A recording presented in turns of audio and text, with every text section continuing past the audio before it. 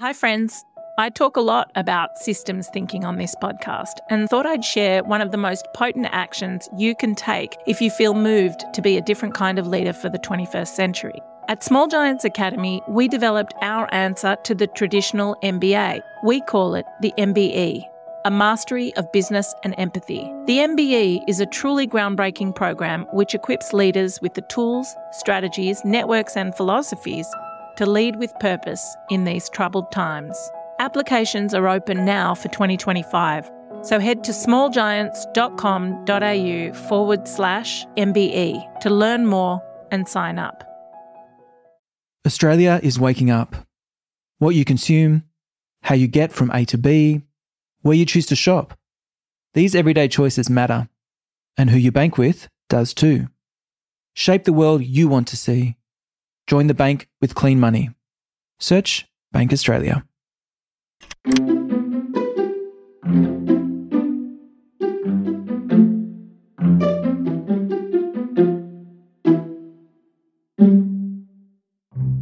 Hello and happy holidays. I hope wherever you are, you're making time to rest and doing the things that fill your cup. I'm Nathan. I'm the editor at Dumbo Feather magazine.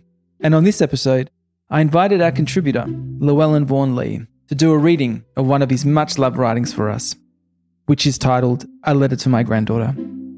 Llewellyn is a writer and teacher based in Northern California, whose work focuses on spiritual responsibility in our present time of transition and awakening global consciousness of oneness.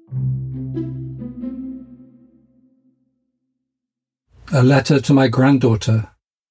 What is the world into which you are walking, and what is the landscape you will pass on to your children and grandchildren? Will it be alive with the truth of the earth, or the false promises of technology, the distortions of social media?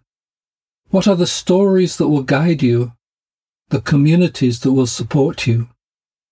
Rather than sharing stories sitting around the firelight, laughing and feeling community, or gossiping over backyard fences with neighbours, we live more and more disembodied in swirling online communities, fed by images or tweets that demand our constant attention monetized by internet corporations.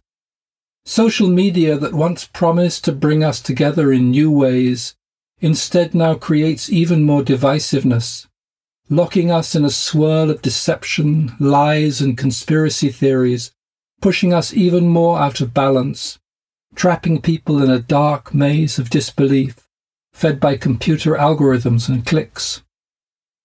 We appear to have become caught in a strange miasma of trolling and cancel culture, of clickbait and memes. Social media has created a world of alternative facts, stories that seem to arise out of some toxic field of disinformation, trying to catch our attention, wanting to be shared, retweeted, until lacking real substance they often dissolve back into our dark collective imagination. They have even created their own mythology, calling themselves Kraken, a tentacled creature of Norse mythology that arises from the deep, swallowing ships. Is this the world that was promised to you? When I was your age, 18, I believed other stories, whose magic was lighter, deceptions less dangerous. I attended the first Glastonbury Festival in England, near to the mysterious Tor that carries an ancient tradition of druids and King Arthur's mystical Avalon. We learnt about ley lines, the energy structures of the earth known to our ancestors. We felt that here, beside the Tor, our dreams could be magnetized by the earth and come alive. We were naive and blissful, rejecting the materialistic world of our parents, believing that free love, music and meditation would change the world, and through dancing and chanting we could bring peace. This was another story, a myth of a new age. There was no internet or social media to spread this message, but it passed from person to person, from song to song, celebrating the simple mantra that all you need is love. There was wonder then, joy alive when the sun grew round through the morning mist. Strangers were lovers and friends, Dreams and food were shared, brown rice and vegetable stew. Of course we were idealistic. The Vietnam War was to drag on for 4 more years.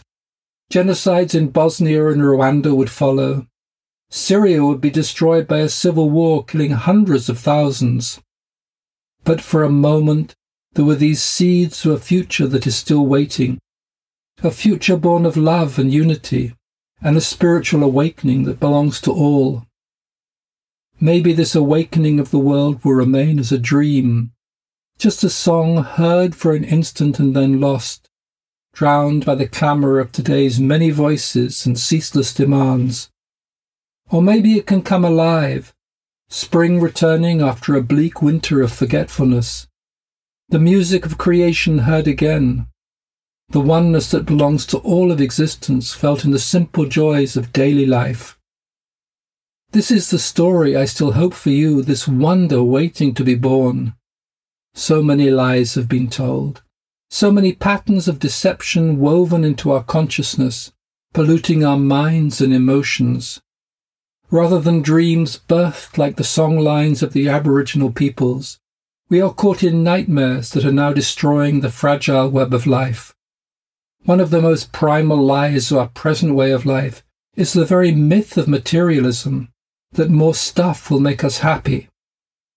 In order to embody this myth, humans have become consumers, whose lives are dedicated to the profit of corporations, even as these corporations are committing ecocide, destroying the very ecosystem that supports us all.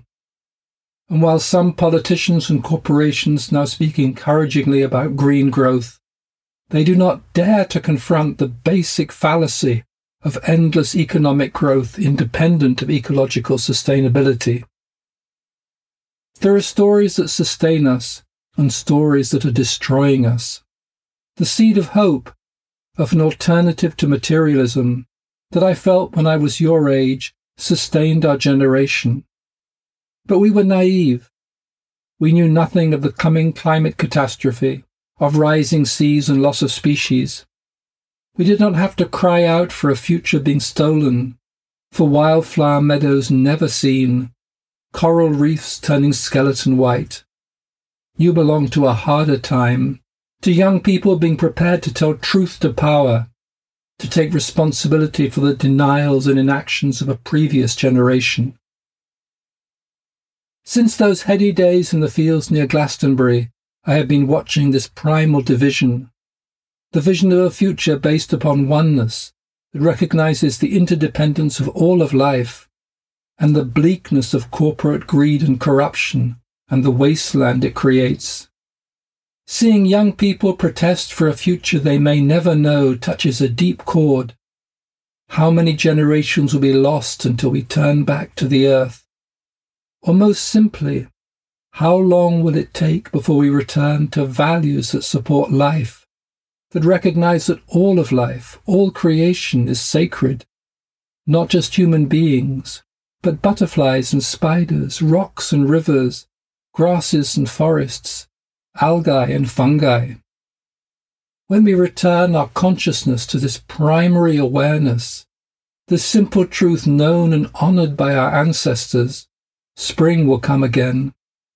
How this spring will awaken, what buds will flower, what trees will bear fruit, will depend upon our attitude and actions in the coming years and decades. Those who have recognized the earth as a single, organic, interconnected living being can support this transition, can help to keep the inner rivers of life pure, so that they can nurture what will be born. Rebirth always comes from the darkness, like seeds underground, or the initiation chambers of the ancient mysteries.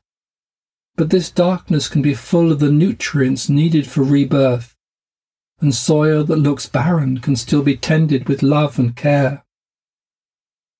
Granddaughter, I do not know what your dreams are or where they will take you. In what world will your children and children's children take their first steps and speak their first words? What magic will be alive for them? What stories will they be told? What old books will they read? Will they still be caught in the dying days of an old era, the wasteland of this civilization, Or will the air be unpolluted, the waters run clear, the lies and distortions long forgotten? Into what world will you grow old as I am now old?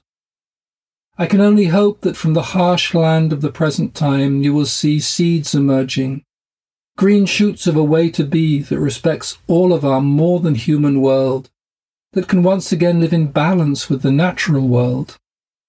And maybe you can again hear the song of the first day, that magical moment when our consciousness first experienced the wonder of being alive. When you were very young, you lived in this garden, the wonder sparkling in the air around you. I have a photo of you from this time which I keep on my desk, reminding me of when our world was new. This is a story of a simpler time, when humanity was still young and the divine was a tangible presence in the air around, like the first sweetness of spring. There was a knowing present that is now deeply hidden, a knowing of the sacred purpose of creation, of its beauty and wonder. And this knowing was coming alive, speaking to human beings in all the myriad voices of the world around, in the streams and storms, in the cries of the birds and the animals, in the first language of life. It was a joy of life communing with us, a prayer without words, as simple and joyous as when I walk the nearby shoreline and watch the pelicans dive into the waves. This is in the beginning of the story, when the divine did not have to be looked for, because she was a simple living presence, when every breath and dream was felt as sacred, when there was a kinship that embraced everything, every plant and stone, every river and tree. Then all was known in its true sense, and every blade of grass, every animal and person knew where it belonged. And here, in this world, human and divine could meet and speak of the wonder of what is, and spirit and matter did not know any division. Later it all began to change, and that is the story of human evolution, the myth of the fall, and the beginnings of religion as a way to return to what had been lost, to uncover, reveal this essential relationship. It was also when earth magic began to change, ceasing to be a simple celebration, a calling out or singing of its own name, as gradually, over millennia, the spirit withdrew into the inner worlds, and heaven and earth grew separate, and the patterns of distortion that covered the earth became stronger and stronger, until today we find ourselves in a world that has lost its way, that is spinning more and more out of balance, and the tragedy of a civilization that is destroying the fragile web of life that supports us all. Now, as thousands of years have passed, so many tides have come and gone, we stand in the time of the great forgetting, when humanity is furthest from the source.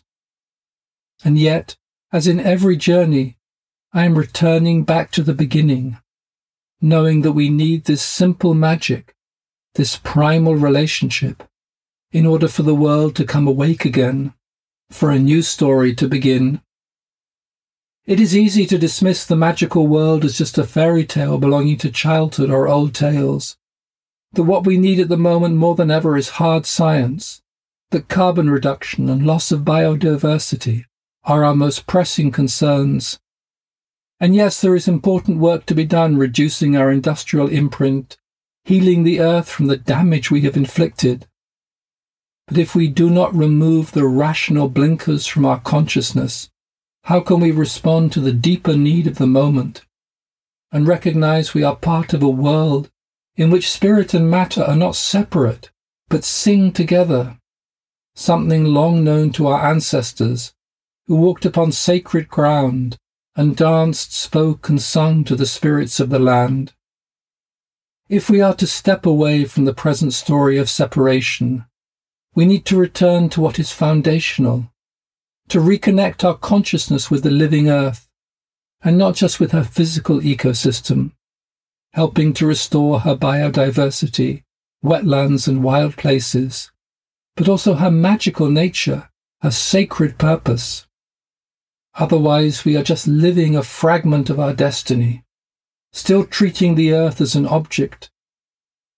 Kinship with the earth and all of her inhabitants is not just placing our feet on the ground, but meeting soul to soul.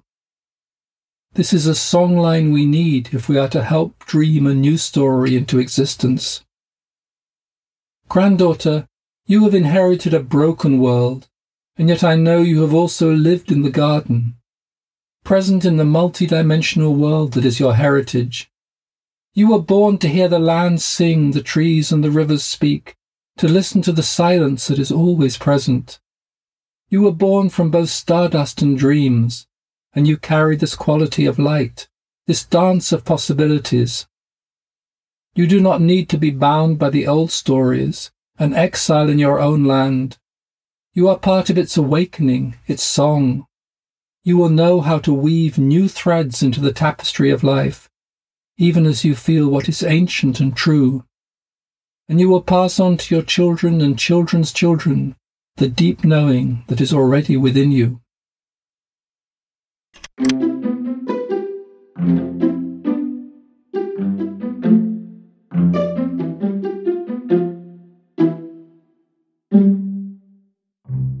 Thanks to Llewellyn for sharing that very moving piece.